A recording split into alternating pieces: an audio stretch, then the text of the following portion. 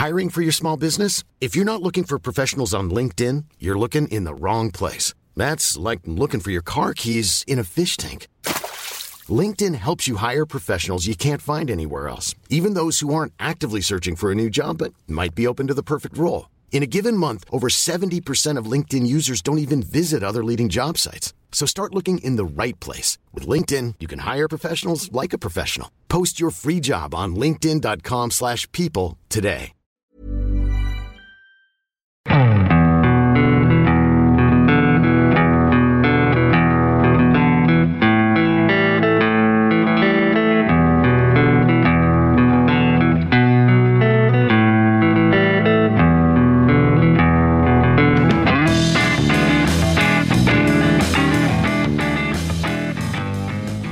Hello and welcome to the Second Tier Podcast. I'm Ryan Dilks and I'm joined by the Valentine's Day to every other holiday of the year. It's Justin Peach. Good day to you, Ryan. Justin, how are you? I'm very good actually. It's been a nice weekend. I've been to the Peak District. Very windy, very wet, not very nice. But I imagine a lot of Blackpool fans might have experienced the same sort of conditions. But yeah, very good. How are you, Ryan? How are you? It's your birthday. It is my birthday. Thank you, Justin, for letting the world know. I'm great. I'm wonderful now that I'm the ripe old age of 28 years young. And I feel older as well after watching some of the football from this weekend. On the show this week, we're joined by Matt Brockler from the Fulham podcast, Fulham Focus. Matt, how's it going? I'm all right, birthday boy. Thank you very much. You all right? Thanks. Wonderful, thank you. Absolutely super. I'm not having you moaning about your age, by the way. 28, good grief. I've got years on you, man. What can I say? Welcome to the number one Championship specific podcast, the Second Tier. Thank you for joining us wherever you are. This weekend, we had injury time goals, outfielders going in goal and goalkeepers punching people. And that was only in one game. We also had massive shocks and a whole lot more. So we'll go through all the weekend's games in the Championship, talk about some of the news from the past few days, and then finish off with Simon Grayson's Hateful Eight. You'll be surprised to know that Fulham won again. They beat Hull 1-0, thanks to some guy called Alexander Mitrovic. Matt, you were there. Tell us how it was. Yeah, he's not bad, that Mitrovic fella, is he? It was a good day. Yeah, we had a long, boozy little train trip up to Hull, and it was good fun. I had a really good day. The match itself wasn't our best performance. It was pretty treacherous, actually. Very wet. The pitch cut up, and it looked like something from the 1970s by the end of it. I know they have rugby on that pitch as well, don't they? But it was very muddy and very, very difficult to play any kind of decent football, I think, which is probably why the winning goal ended up being off of Mitrovic's head. A couple of chances that we blew early on. Harry Wilson had a couple of good chances. Hull weren't particularly brilliant, if I'm honest with you. I know we spoke in the week about Derby's result with Hull, didn't we? And I think you said that Hull weren't brilliant in that game either. They were okay, but it was one of those games where I just felt like we were waiting to score, and we just picked our moment. And once we got ahead, I didn't really see them getting back into it. And it's very difficult when you're in the position that we're in not to get carried away and be cocky and arrogant and say we are a really good side. But we are a really good side, and we put a lot of teams to the sword quite emphatically this season. And yesterday was just one of those more ugly wins. You know, we had a 3-2 at Stoke the other week. We had a 1-0 at Peterborough back in November. They're the types of games that we're capable of grinding out results in. Aside from the fact that we do play some very good football and really hammer some teams as well. So all in all, you know, it's a brilliant season. I'm having a great time, and a lot of us are, and you know, just can't wait to go to the next game again, really. Yeah, I bet when you're having a brilliant season like this, it's just enjoyable each week, isn't it? And I suppose, in a way, it's the old and most boring saying in football, when you're not playing well and you're still getting results, that's a sign of a good side, isn't it? Just in quick word on Hull before we go a bit more in depth on Fulham with Matt. 3 straight losses now for them. Are you worried about them at all? I'm not worried. I think it's just the transition from one manager to another, different setup, maybe a slightly different style of play. But I thought this was a much better performance than it was against Derby. And Hull look a much better side with Richie Smallwood in midfield. I thought he was one of the better players in the game yesterday for both Hull and Fulham. So yeah, getting him in the team is really important for this Hull side to build upon what they've done so far this season. So I'm not worried, but it's just a bit of a transition from one manager to another, I think. I thought Mitrovic's goal was a nice bit of quality, Matt. It was a perfectly executed glancing header. But more importantly, he's now matched Ivan Toney's record for the most championship goals in a season. And need to remind you that he's got 16 games to go. Matt, we have run out of ways to compliment Mitro at this point, considering we talk about him on a fairly regular basis. Can you say anything that hasn't been said about him a million times over the past 6 months? No, I don't think I can. We just recorded our show before I came on, and it's very difficult to keep finding superlatives to use to talk about Mitrovic. But I think his goal yesterday, it was a moment of quality. And Nico Williams has put a great ball into the box, and Mitrovic is always going to feed off of those chances. But his movement for the goal as well, because I felt like it looked like when the ball was coming in, the defender should probably have been first to that to head it behind or something. But Mitrovic has just got around him and got his head on it. And also, I love a headed goal, especially in a tight game. We scored some great goals this season, but there's something really satisfying about a headed goal from open play into the bottom corner in front of you at the end where that you sat behind. I love the goal. I love the guy. He's been absolutely outstanding this season. 31 goals, 28 games. And we've got 16 games left, and I think the actual record is 42, isn't it? Guy Whittingham, and what's that? He needs another 12 goals to break that in 16 games, and the ratio he's scoring in at the moment, you wouldn't bet against him, would you? Absolutely not. The only thing I will say, and this is going to sound really arrogant, so I apologise for this, is that we're probably going to be promoted with some games to spare. And then does our form tail off once we're already up? And if we've got the championship already sewn up with a few games to go, does our form drop off? Do the chances that he's getting put on a plate for him start to dry up a little bit? You see it, don't you, when teams get promoted early, that things start to drop. So that's the only thing I think that's going against him, which is a really weird thing to say. But all the records that we can get this season, I just want them all, because I know next season it's probably going to be a bit shit in the Premier League, isn't it? So we've got to embrace this whilst we've got it, I think. And I was saying to a mate of mine before I came on, we're looking at the next away games we're going to do together, and I just said we've got to do them all, because it's not going to be like this again for a long time. You've just got to enjoy a season like this when it's in front of you, having such a good time. Definitely.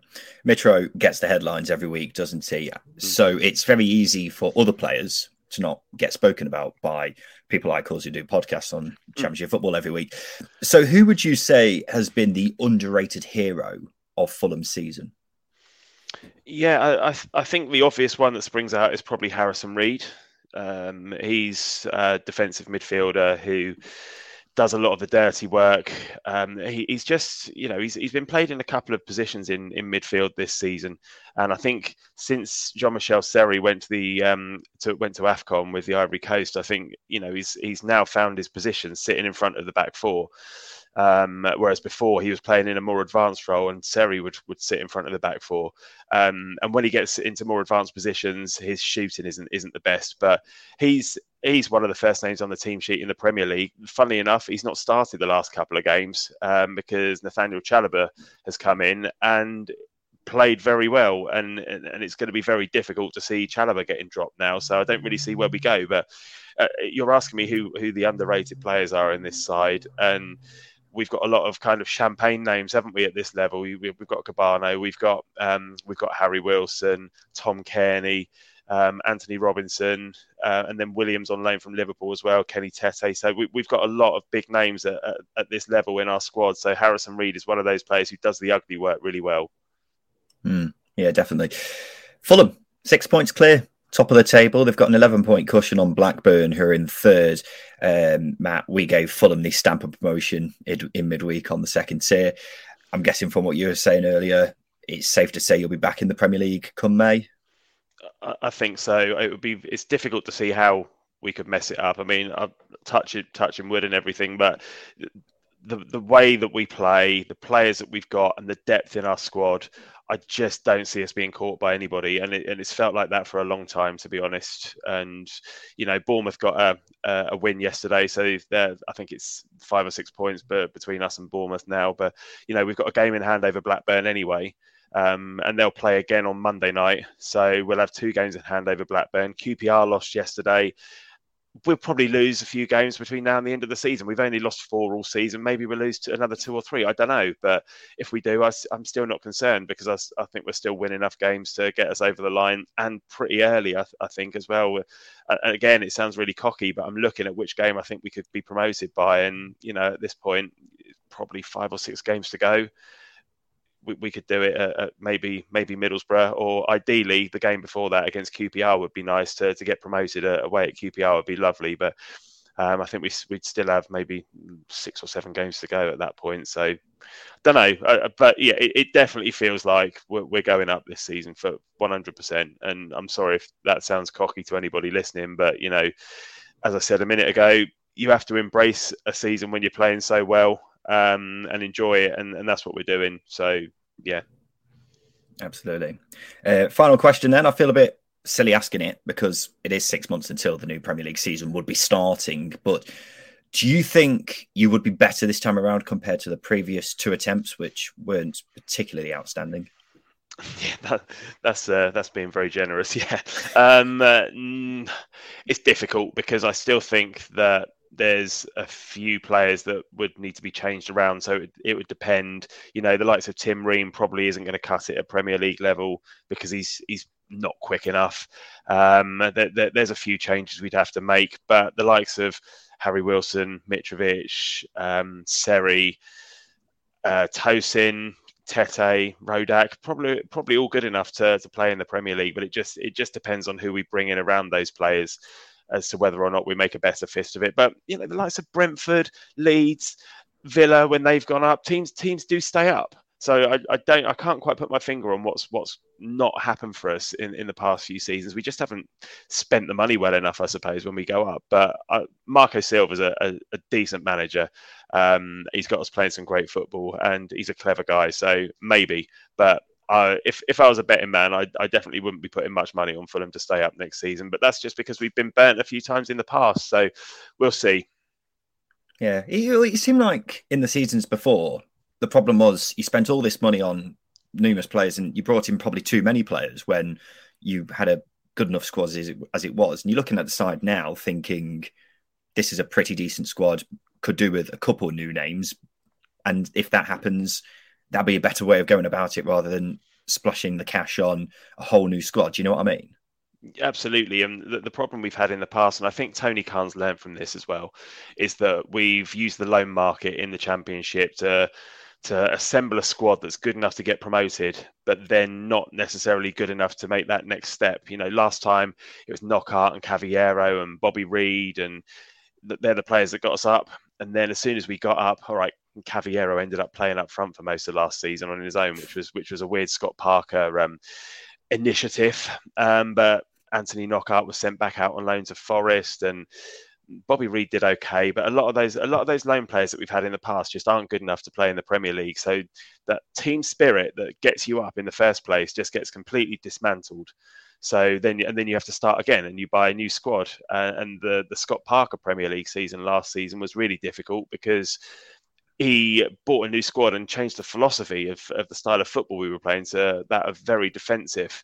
No Mitrovic in the team, which just seems bizarre now, doesn't it? That the guy who scored 31 goals this season wasn't getting into the team last season, instead of Ivan Cavallero, who was playing up front. It's bizarre, isn't it? It was bizarre at the time, but now you see what this guy's capable of. If you play to his strengths and you create chances for him, then yeah, he's an unbelievable player, and he loves the club as well. He's had chances to leave before, and he's stuck with us when we've been relegated. So yeah, we've got it wrong in the past. I just hope that we've learned this time, and we can just bring in a few players around, and the right players, good players as well. Where in the past we've maybe not got that right either, and then we've got every chance. I hope so. But personally, I prefer a season where you're at the top of the Championship and looking upwards, rather than scrapping to stay up in the Premier League. It's far more enjoyable. Well, who doesn't prefer the Championship to the Premier League? That's always what I say. Yeah. Thank you, Matt. For now, we'll come back to you later to play Simon Grayson's Hateful Eight. For now, me and Justin are going to go around the grounds, and we'll kick things off with a crazy game between Reading and Coventry, which finished 3-2. However, it was perhaps overshadowed by protests from the home supporters. Paul Mann is from the Reading podcast, Elm Park Royals. Paul, we'll get onto the protest shortly, but how was the game yesterday? Was a crazy match yesterday. Typical of our last, 2 months of football. We take the lead, we give it away, we get back in the game, and then we end up losing again. 2 deflections for the goals, but more poor defending and just, I don't know. I want to take positives for Reading, but there just isn't many at the moment. If you're continuously losing and the manager doesn't seem to be able to step it up, it just affecting the game yesterday. The substitutions I didn't understand, but at least Yaku Mete came in and he looked absolute quality. But it was absolute carnage yesterday, and I just want a calm game at some point. Just give me a calm game. Yeah, you talk about the manager, Veljko Paunovic's 7th straight loss now. There's been a lot of talk from fans about how he hasn't been sacked, but at the same time there's also talk that you actually can't sack him because of a business plan, which would mean they get a points deduction if they do sack him. But right now it must be pretty miserable being a fan watching this team play week in, week out. It's incredibly miserable. There's no upside to it. As you mentioned, there does seem to be a feeling that we can't actually afford to sack him because reportedly and possibly the case is that he's on such a low wage compared to other managers comparatively. He's not on minimum wage or anything. So we can't get anyone in. We could, of course, bring in a replacement from within. But the frustration levels are just absolutely huge at Reading at the moment towards the manager. Everyone's had enough. If you could find a Reading fan that actually thinks Paunovic should still be manager, I'd be amazed. Absolutely shocked, because no, it should have ended months ago, and it's becoming embarrassing now. Yeah, and Paul, tell us about the protest yesterday. What were the fans actually protesting about? Main 3 things of the protest are removal of the manager. Everyone's lost faith. And secondly, it would be Keir Jarrett, because he's a major issue with the club, with setup. He's just completely dominating the transfer market for us, allegedly, and players that come in, and the management as well. And the third one would be the communication. I mean, the open letter from the club during the week was an absolute farce. And that's just a prime example of why people are frustrated with the club. And that's why we're protesting against the situation the club right now. It's just really draining supporting Reading at the moment, I've got to say. And hopefully the protests do create some kind of reaction from the club. Who knows what that will be, though. Thank you, Paul. Justin, we'll have a brief chat about the protests in a sec. First off, the game. A lot to unpick, because both teams had the chances, but the turning point seemed to be when Junior Hoylett was sent off. He gets 2 yellows in 6 minutes, and then Coventry score 2 minutes after he's sent off. How's your look? It's as simple as that, isn't it? How's your look? It's frustrating, Hoylett's an experienced player, but at the same time he's an attacker, and the ball was there to be won, but he's mistimed it. It's frustrating for Reading because they've dropped more points from winning positions. I think they're just behind Bristol City and Stoke, who've dropped points from winning positions. Really poor defending again. It just seems to be the same thing over and over again. And Reading have got a lot of really good attacking players. You look at the side that was in that played today. You got the likes of Hoylett. You've got Lucas Shaw got on the score sheet. There was John Swift as well. Really, really frustrating because again they've conceded avoidable goals pretty much. Definitely. Gustavo Hamer scored probably the worst 25-yard volley the world has ever seen. He slips and it just dribbles in. It may have taken a deflection on the way as well, but I found that quite funny. A rare bit of good news for Reading. Yaku Mete is back after missing the whole of the season so far with an ACL injury. He created a big chance as well when speeding past 2 Coventry players, so his return will be a big boost. It is ultimately 7 straight losses now for the Royals, though, and that's part of the reason why fans have been protesting. Justin, what have you made of the action that's been going on from supporters? this isn't a criticism, but sometimes these sorts of things they come too little, too late at times. A lot of, and obviously, there's not a lot of transparency from the board anyway, and this is why fan representation on boards is really important, because the transparency is there, the feedback is there, and fans know exactly what's going on. But at the same time, it sort of feels like now or never for Reading. They've got to stand up. The supporters have, and they've got to ask the questions as to where the club's going. Because make no mistake, Reading are a good football club. They've got some good players, but they seem rudderless. A lot like Birmingham City. They're just completely rudderless. They've wasted a lot of money on players over the years. They've sold players for peanuts. Omar Richards went on a free transfer. Why was he not a protected asset? Michael Elise had a clause in his contract for just £8 million. You look at Eberechi Eze, he went for £20 million or over £20 million, and Elise's of a similar level, if not going to be better. It's quite staggering, really, how the club has been running over the years, and fans are right to ask questions. I think their form at the moment pretty much sums up how the club has been run over the past few years as well. It was always going to come to a head at some point, and we're definitely seeing that now, aren't we?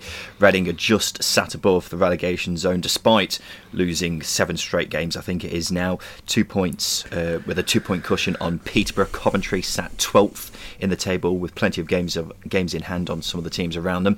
At the Riverside Stadium, we saw a game which promised to be a tasty one, with the back and forths going on off the pitch between the two clubs. It was Middlesbrough against Derby. Yes, it ended up not being much of a contest at all, really, because Chris Wilder's men comfortably won 4-1. Borough simply dominated, didn't they, Justin?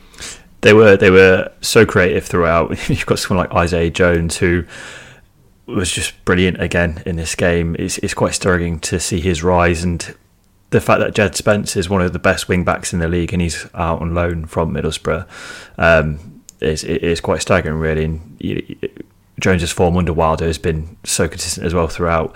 But yeah, it was a game where, I mean, some of the goals that Borough scored were quite fortuitous, but at the same time they created an abundance of chances, and were quite worthy winners. They made Derby look very, very average. They made Derby look like we expected Derby to be at the start of the season. Really lacklustre, pulled apart very easily, and really poor performance from Derby. But credit to Borough, they were brilliant. Yeah, Isaiah Jones really did steal the show, didn't he? He was absolutely astonishing. And what else is absolutely astonishing is that this guy has come into this Middlesbrough side with very little experience at senior level and played as well as he has done this season. You could make a very valid argument that he's been their best player this season, because he is the complete package as a wing-back, isn't he? His pace, dribbling, crossing, all completely spot on, and that's just going forwards, because defensively he's also a properly stellar player. I really, really enjoy him. When Forest beat Leicester in the Cup, I was listening to a couple of podcasts which don't really focus on the Championship too much, and they kept saying how ridiculous it was that Middlesbrough had loaned out Jed Spence to a rival team. But Borough fans don't really care, because as talented as Spence is, admittedly, Isaiah Jones is just performing amazingly for them, and at the moment I don't think Borough fans are exactly craving Spence's return, but Isaiah Jones, wow, what a season he's having. Following Balogun, provided a contender for assist of the season. It reminded me a lot of that famous Guti assist, where he's back-heeled perfectly. Yeah, when the vast majority of players would have shot in that situation. He had the wherewithal to do that. It was simply astonishing. Borough, they're back in the top 6 with a game in hand on Forest, who are just outside now. Wasn't a great day at the office for Derby, was it? Max Bird scored a great goal, a lovely volley from 25 yards out. However, I think it's safe to say this game wasn't the biggest result of the week for Derby fans, which we'll get on to a bit later on, Justin. Final point on the game, there was a young lad with a Man United shirt on who ran over to Wayne Rooney whilst the game was going on to have a selfie with him. Strangely, not the most bizarre thing I've seen in the Championship this weekend. In what will go down as one of the biggest shocks of the season, Barnsley beat QPR 1-0. Barnsley picked up 3 points from a possible 39 heading into this game, while QPR had 17 points from a possible 21. The Championship in a nutshell, Justin Peach. Yeah, it's bizarre, isn't it? And it's one of the games that completely defies logic, and sums up beautifully why the Championship is such a good league, because you've got, as you say, the two teams and their form is just ridiculous. But Barnsley were the worthy winners here. They were the much better side. They wanted it a lot more than QPR. It almost felt like QPR were complacent, that they could just roll in and get a result, but they didn't work hard for the in the game at all, and Barnsley fully deserved the win. It was a brilliant performance. The loanees were fantastic, Keener and Bassey, and they've brought some quality into that final third for Barnsley, and yeah, brilliant win for them. Yeah, Queener's goal was fantastic, wasn't it? Defies physics. Yeah, I'm not really sure what happened. I just assumed it must have taken a deflection, but It just stayed constant, and then it lifted slightly. I've watched it 5 or 6 times, and I cannot explain as to what is going on with the hit. if there wasn't a net and a stadium in the way, I'm pretty sure that ball would still be rising right now. It would probably be passing by Mars at this point. But he's looked a really good signing since being brought in from Watford on loan. Surprisingly good move at the time, wasn't it? But he's been a real handful in the games he's played so far. Poya Asbagi's first win in his 12 games in charge. The big question is, Justin, is Justin Peach opening the door to a Barnsley great escape yet? I really don't know, because again, this game completely defied logic. If teams turn up to Barnsley and don't work hard for a result, then Barnsley will turn teams over. That's the bare minimum for teams, for any team trying to get a result in the Championship. I don't think opposition will be that naive coming up against Barnsley, as QPR were yesterday. So I'm not putting my money on Barnsley staying up yet. Jury's out. Get to the end of February and they're still within a shout. I might change my mind. It says a lot about how poor some of the teams are down there when Barnsley are now just 5 points from safety after winning their first game in 14, doesn't it? I'm going to be the same as you. I'm going to stay in the camp that it's very unlikely for now, because we have got to remember that Asbaghi hadn't even taken the lead in a game yet, in the league anyway, prior to this win. So there's still a long way to go.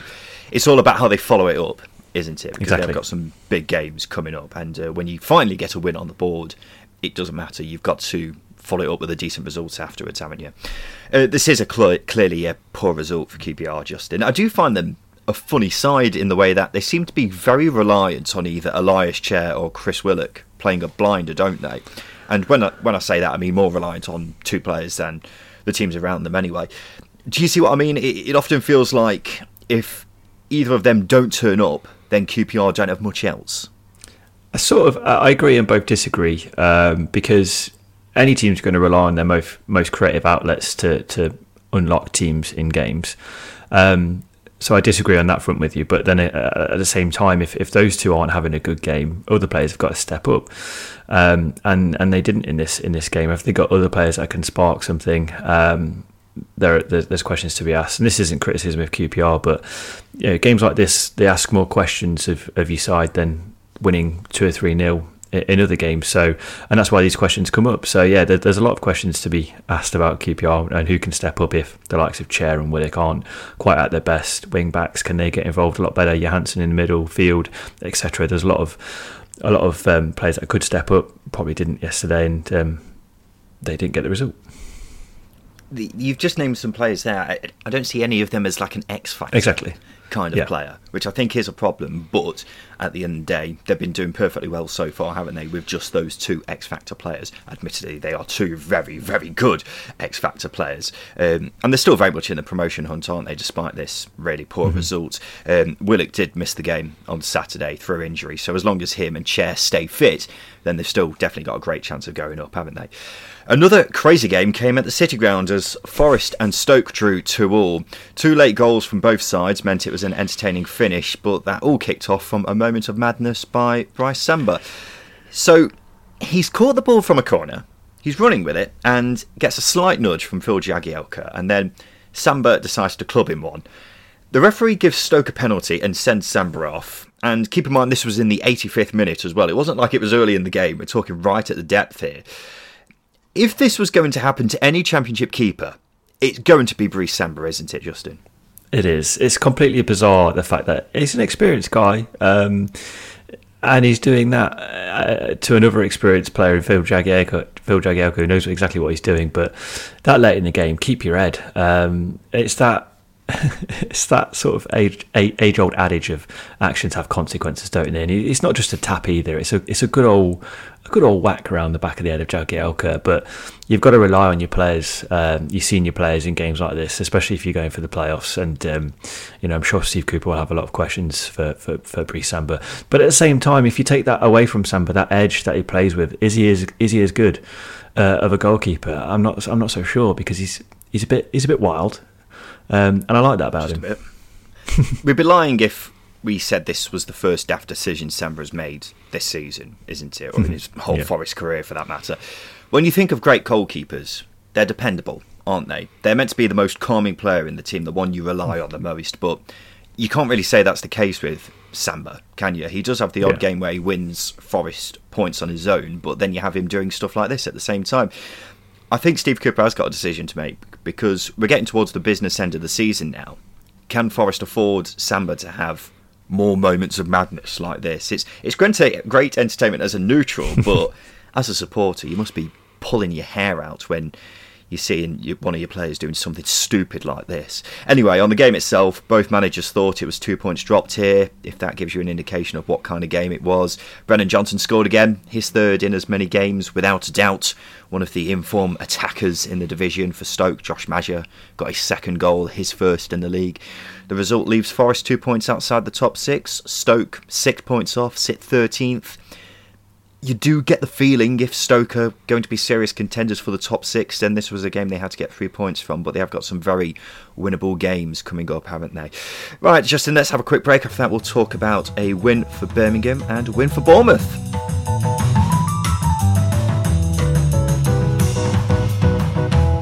Hello there guys, it's Ryan. I'm just checking in to tell you about the Second Tier Betting Show, which is where myself and tipster Jimmy the Punt pick out our best bets in the Championship each weekend. We've been doing it since the start of the season and have made a tasty little profit in that time, with winners at prices as big as 25 to 1. We have a new episode out every Thursday and Monday if there's a full round of midweek games, so if you enjoy having a flutter on the Championship, why not give it a listen? Search Second Tier Betting on your favourite podcast platform.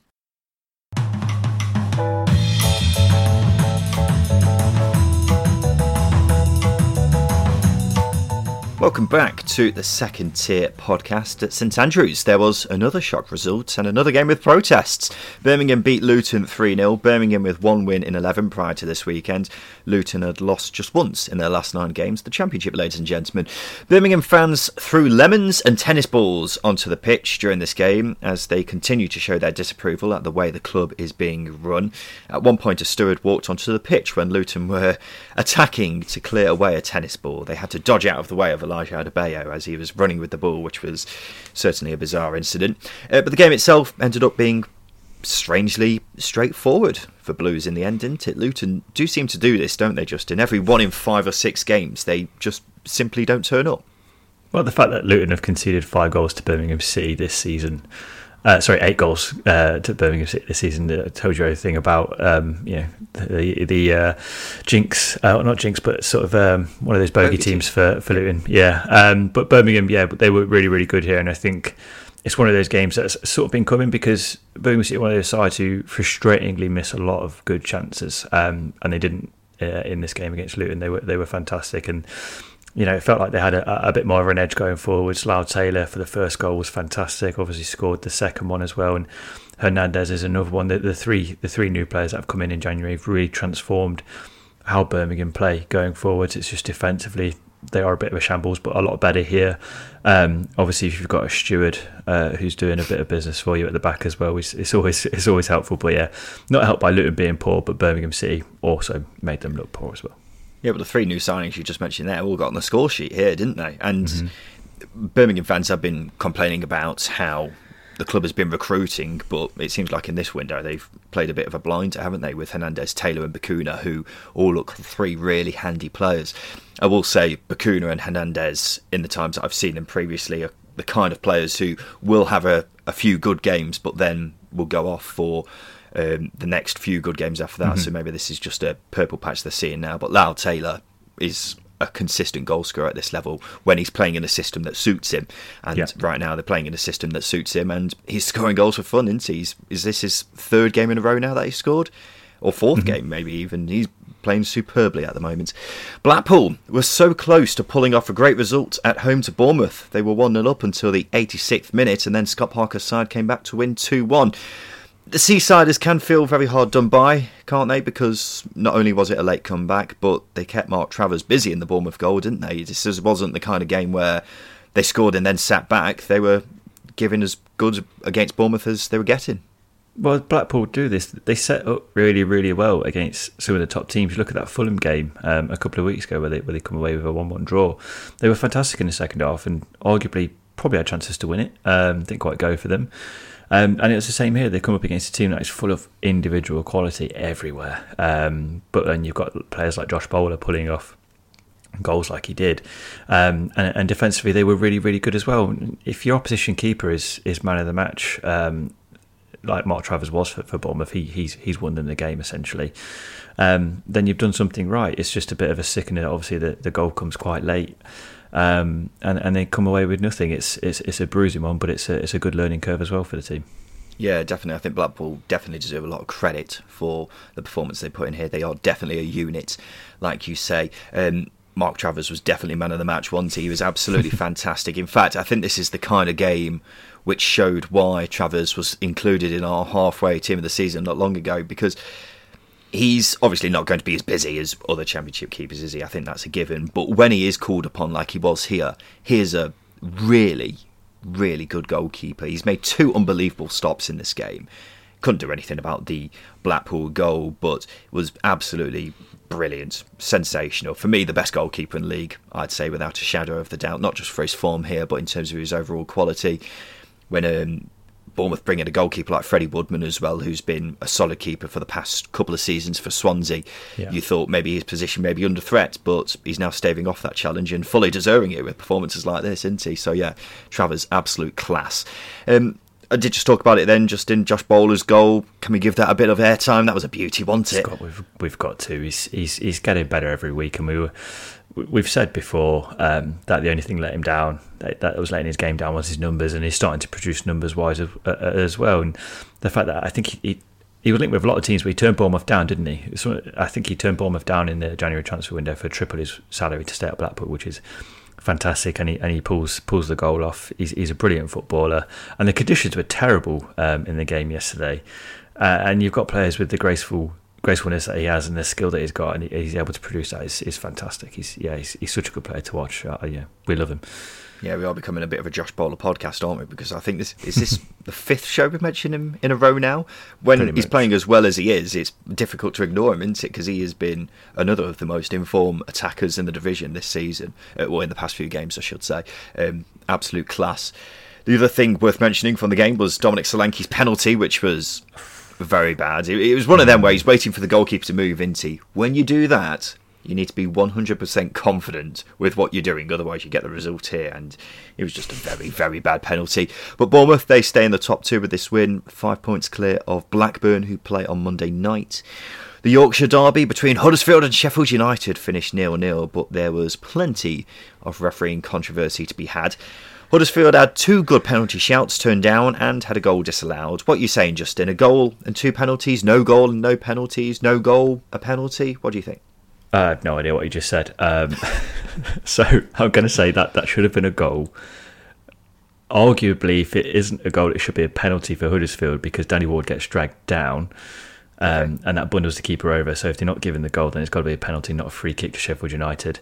The other 2 penalties, questionable. I'd perhaps give one of them, but it's mainly the goal that's disallowed for me. That is, sometimes we can get carried away whenever we talk about decisions, but that, for me, and I said it on Twitter yesterday, arguably one of the worst decisions I've seen in a football match. It's sort of like the ghost goal, because at no point is the referee certain. It takes him a long time to make the decision. At no point is he certain as to what he's giving. I've heard supporters say that the 4th official's giving it. Why the 4th official's giving it from where he is, I don't know. How he's not seeing the pull on Danny Ward, I don't know. It's a very good goal, and I'm just left scratching my head as to what the referee and the officials are thinking with that one, because it's truly, truly remarkable how they've come to the conclusion that they have with that one. It's really, really poor. Yeah, it's a strange one, isn't it? I don't think Danny Ward, you can say he's done much wrong there, has he? He's done nothing. He's been pulled over. He's done absolutely nothing. I'm not bad. I'm not entirely sure what the letter of the law is with that situation, but the goal should have stood for me as well.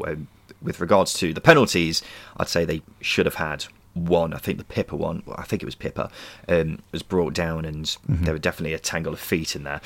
Overall, I think Huddersfield had the decisions go against them, but Sheffield United had the better chances, so make of that what you will. Huddersfield stay in the top 6, although they have played more games than all the sides around them. Sheffield United, 3 points off with games in hand. Strangely, they've got 5 home games in their next 6, which I'm assuming is because of postponed games in December, but certainly chance for Paul Heckingbottom's boys to steal a march on plenty of sides. Justin? Yeah, that's quite incredible, isn't it? I mean, fair play to the fans as well. That's going to be... It's going to feel tiring as a home supporter. It's going to be second home for the next couple of weeks, isn't it? I think, if anything, it's ideal, isn't it? You just get to go Bramall Lane all for the next few weeks. Not if you've got commitments, Ryan. If you've got commitments, what if you're working away? It's going to be all right pain in the backside. At least you get to see your team. If you've got commitments, then you wouldn't be able to go to an away game, would you? That is true. I don't know what angle I'm coming from here. I just find it very taxing going to Derby, obviously. I don't know. Fair enough.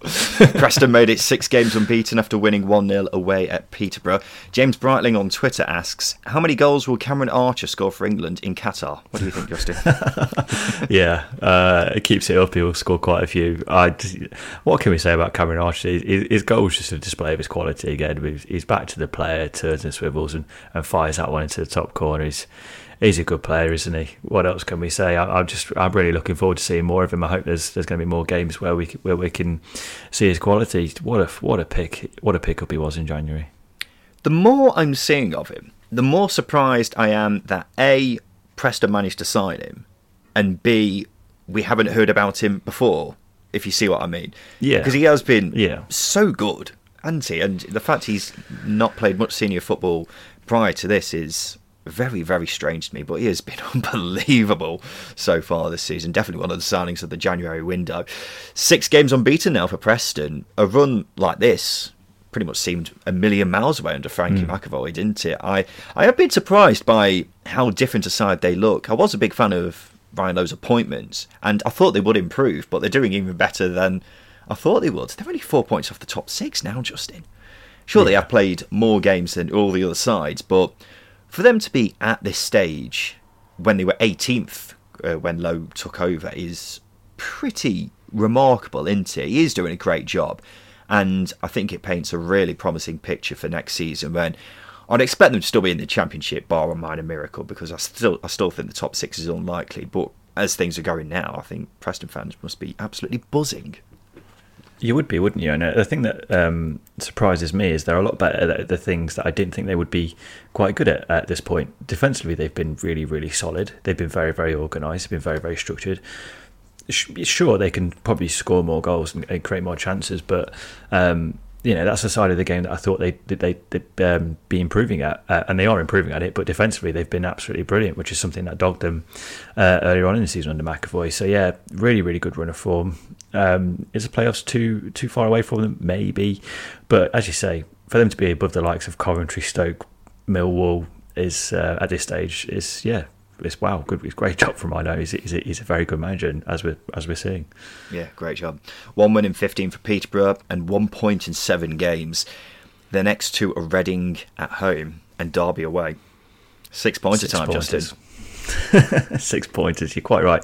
But at the same time, you've got to praise him for this performance, because it's a lot better than what they've been putting out.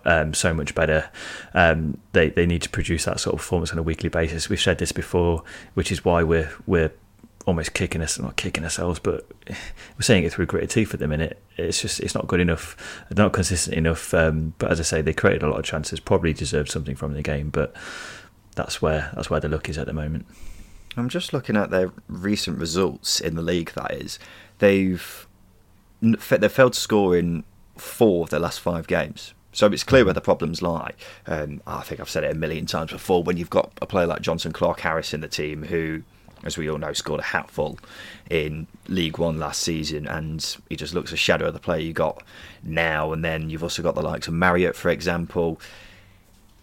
What can you say? The problems are obvious, aren't they, with where they need to improve, but I struggle to see that improving, quite frankly, right now, because of the poor results of poor results they've had recently, the next 2 games are vital to save their season, quite frankly, aren't they?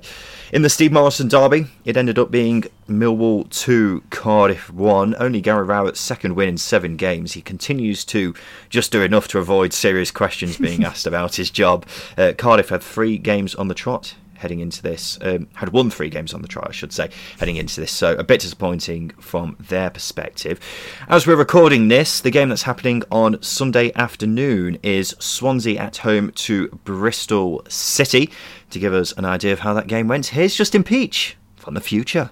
Ooh, this is Justin from the future, and it's good news for Swansea fans as they beat Bristol City 3-1, and it was an inspired second half performance that got them the win. After being second best for much of the first half, Russell Martin got his team going in the second, and he'll be delighted at his side coming from behind to win the game, as well as having 2 strikers on the score sheet through Joel Pirro and Michael Obafemi. This was a much improved performance after the defeat in midweek against Stoke.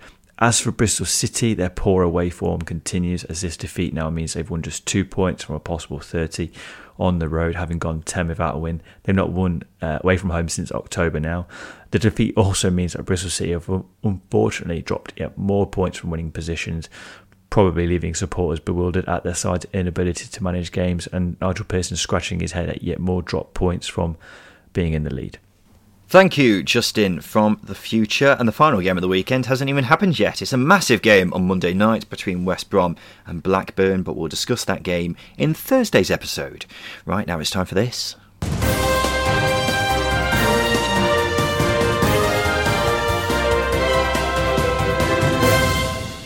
Yes, it's time for the news, and there's been a gigantic breakthrough for the future of Derby County. Former owner Mel Morris has come to a resolution with Steve Gibson at Middlesbrough.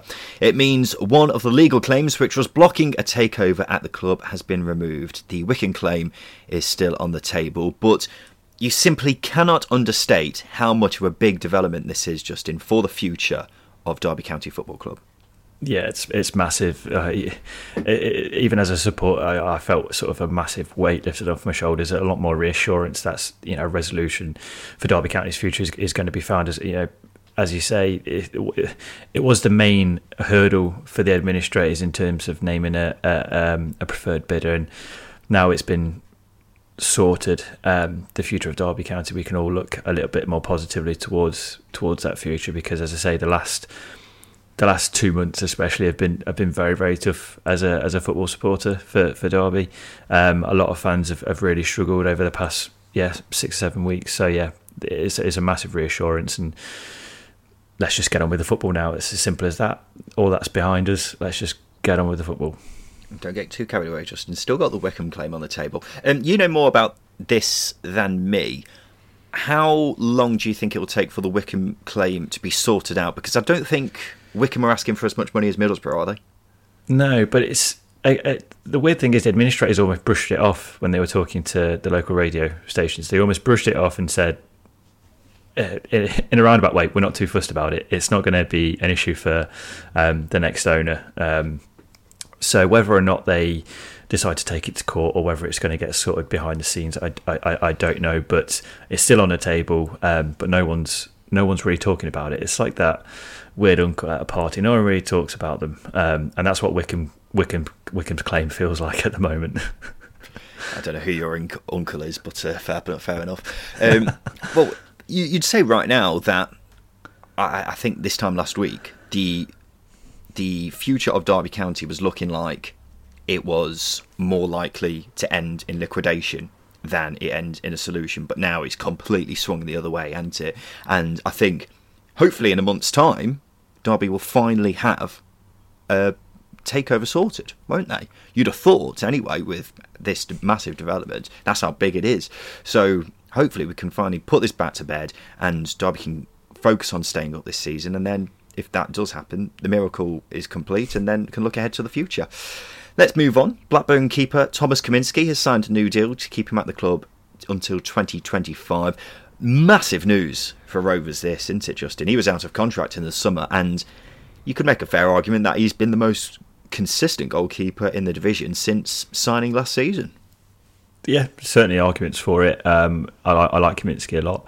And as you say, this is massive news because the really good run of form Blackburn have had this season has probably overshadowed the contract situations for a lot of players going into the end of the season. So that's one down. There's just a few more to go. So fingers crossed they can get a couple of others over the line, and whatever happens at the end of the season, whether in the Championship or the Premier League, they can build upon it. Who have they got? They've got Rothwell, Lenihan. Are they both out of contract? Niambe, I think, is out of contract as well. Brereton Diaz is, but he's got a deal. He's got an option to extend, hasn't he? So, Mowbray, yeah. So there's definitely issues that need to be sorted out, but Kaminsky's a good way to go in the right direction, isn't it? Steve Morrison says he wants the Cardiff job full time. He says he believes he's done enough to earn it permanently. Right now he's got the gig until the end of the season. Do you agree with him, Justin? Do you think he has done enough to get the Cardiff job? I think he has. I know we had question marks over him because he was an under-23s coach coming into a first-team setup. It doesn't always work out. There are always a lot of question marks when that sort of step-up happens. But I think he has convinced me. There's been especially over the last 3 games, Millwall result aside, there's been a lot of change, and you've got to allow someone like Steve Morrison to build in the long term. So making that long-term appointment needs to happen. At the same time, they're in a similar situation with Mick McCarthy, so I'd probably wait till the end of the season to make sure that firstly they are safe and in the Championship, and secondly that they do have time to make the right decision. Yeah, you've always got to keep that in the back of your mind, haven't you, with how the last caretaker manager did when he got the job permanently. I think I agree with you. Morrison has done enough to earn the job now. The results have undeniably improved, haven't they, since he was appointed. To be fair, they couldn't have got much worse, but they're going well at the moment, and that's been helped by the recruitment they've done in January. In my personal opinion, I think Cardiff fans give him a lot more praise than he deserves. I'm just saying that as an outsider looking in. I don't think Cardiff fans will be as happy with him in a normal season that doesn't include 3 very poor teams and 2 with points deductions, but that's the world we're living in. So fans seem mostly happy with him, don't they? It seems like they'd be on board with him having the job beyond the season, the majority of them at least anyway. I've still got reservations about whether he'll be a long-term success. I think tactically he's been a bit naive at times, but it's still early days. He's got time to learn. Compare it to Carlos Corberán last season. That was his first job, wasn't it? And now look at how he's doing at Huddersfield this season. Superb.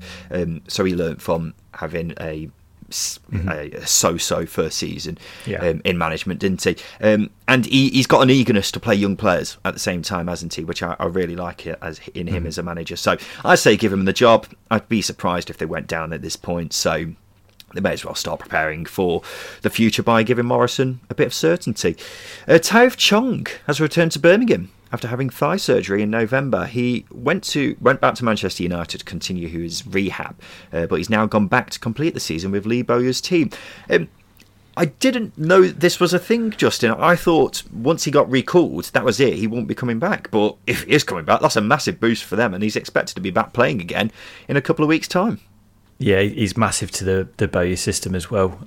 He's a trans-creating monster, and it was such a shame to see him get injured when he did as well, because he was in really good form. And Birmingham City are one of those sides, because of their form over the last 10 or 12 games, I'd have put a question mark over them whether or not they could be sucked into a relegation battle essentially. But him coming back into the side in a positive result yesterday, and the other loan, he's performing very, very well, certainly reassures me that that's not going to be the case for them this season. But yeah, he's a massive player, and they're very important to Birmingham City. Yeah, 100%.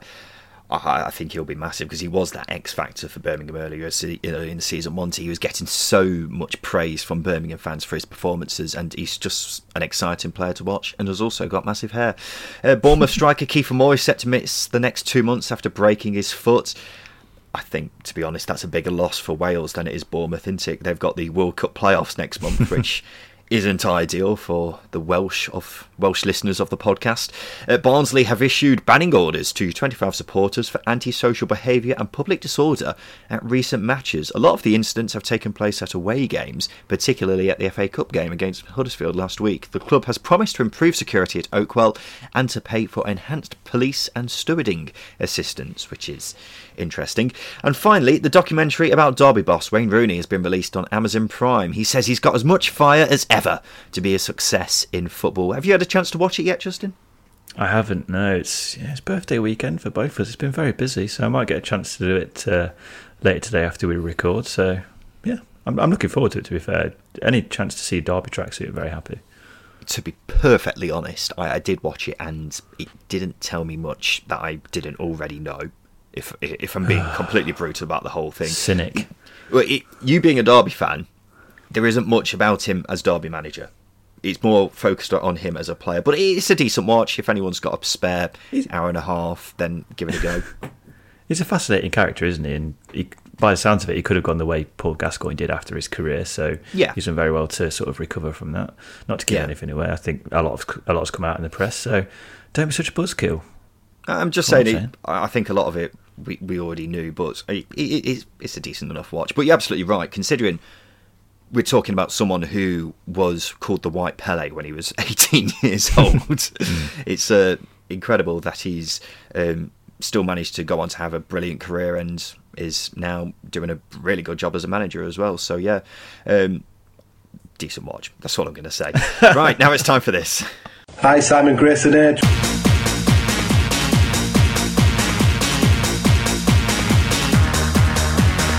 Yes, it's time for Simon Grayson's Hateful Eight. Welcome back to the show, Matt Broclair from the Fulham Focus podcast. So I'm going to ask the boys here to name 8 of a certain subject. All they've got to do is work together to name all 8. So, for example, if I were to say name the last 8 World Cup finalists, and Matt would say France, that's one down, and Justin would say Germany, that's another down. But if Justin would say Burkina Faso, then he'd be out. So what you need to do, chaps, is give me all 8 answers without all of you being eliminated. Of course, there's only 2 of you. Usually we do this with 3 people. So what I'm going to do is I'm going to give you an extra life. So if one of you gets one wrong, you have another crack after that. So it's an interesting one this week. Can you boys name for me the 8 highest ranked teams in the EFL that have just one word in their name? So, for example, Fulham. So I'm looking for the top 8 based on where they're currently sat in the Football League as well. This is important. Teams that have the prefix AFC do not count on this list. So Bournemouth, for example. So we shall kick things off with you, Matt, you're furiously shaking your head in disapproval. Because I can't think of any, that's why. Well, the one you support may be a good thing. Well, yeah, I know, but I know. I'm just trying to think one step ahead. Yeah, we'll go Fulham, obviously. Yeah, definitely. Fulham are top. They're sat so high in the Championship that they're basically in the Premier League already. Justin, your go? The first one that came to my head was Burnley, obviously not in the EFL, but Barnsley came up next. That is correct. Barnsley are the 6th highest ranked team. Keep in mind the bottom of the Championship. So, Matt, it's your go next. I'm struggling. The only name that's come into my mind, and I don't even know what division they're in anymore, is Gillingham. Gillingham are not on there. I believe they're in League One, aren't they, Justin? I'm right in saying that? Yeah, they are, but Gillingham came to my head as well. I thought they... Yeah, Gillingham are 22nd, so they are 10th if this list were to carry on. So that's 1 life down already. You've got 2 so far. That means it's Justin's go again. See, the one that's coming to my head again is Blackpool, but I don't know if they're AFC, and they're not Town either. So I'm going to go with Middlesbrough. Yeah, absolutely. Middlesbrough are the 2nd team on this list. Matt, it's your go again. Well, I live in Reading. Absolutely. Reading sat 5th in this particular list. So you've got 4 so far. You've lost your 1 life, but both of you still in so far. So 4 to go, Justin. Millwall. Absolutely. Millwall 4th on this list. Matt, your go.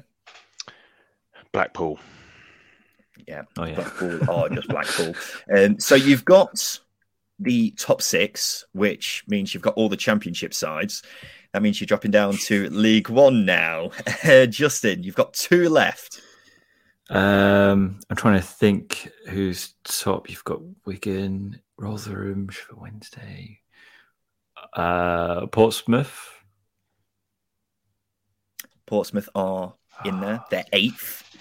That means you've got 1 left. Can you figure out the final one-word team? Matt, is it Sunderland? It is Sunderland. You're absolutely right. You've got it. Get in. There you go. Well done. Justin, you seemed a bit confused about that. I thought Sunderland were AFC. No, it's Sunderland AFC, not AFC Sunderland. Right. No, I'm buzzing then. Yeah, very happy with that. There you're buzzing. Yeah, there you go. It was a bit like when VAR. David Marshall saved the penalty for Scotland in the Euros and didn't know whether to celebrate yet because of VAR. That's kind of what Justin just had there. So well done, chaps. Simon Grayson's Hateful Eight conquered by you both. So congratulations there, Matt. You just can't stop winning at the moment. I know. Unbelievable. There you go. Football teams winning all the time, winning in Simon Grayson's Hateful Eight. What a time to be Matt Barclair. And that brings an end to the Second Tier podcast for another week. We'll be back again on Thursday to talk about the midweek round of games, including West Brom and Blackburn on Monday night. But a quick thank you to our guest on the show this week, Matt Barclair from the Fulham Focus podcast. Thank you for your time today. Cheers. Just before I go as well, I know I said to you in the week that I didn't want to bring this up, but I just wanted to say about the Paul Parrish situation, how unbelievable the club have been to his family. So it's just an important thing because his daughter is a good friend of mine, and they've really looked after her, and that sort of thing is really important as well, because we've had a really good season on the pitch, but we've got some amazing people off the pitch as well. So just wanted to say that. So thank you. Spot on. No problem. This has been the Second Tier podcast. We'll be back again on Thursday. I've been Ryan Dilks. I've been Justin Peach. Thank you for listening.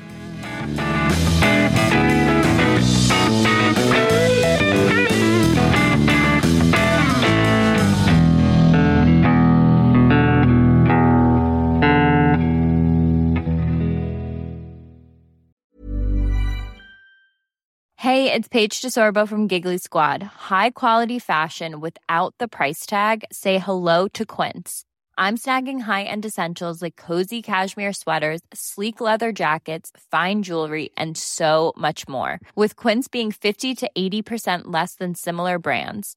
And they partner with factories that prioritize safe, ethical, and responsible manufacturing. I love that. Luxury quality within reach. Go to quince.com/style to get free shipping and 365-day returns on your next order. Quince.com/style.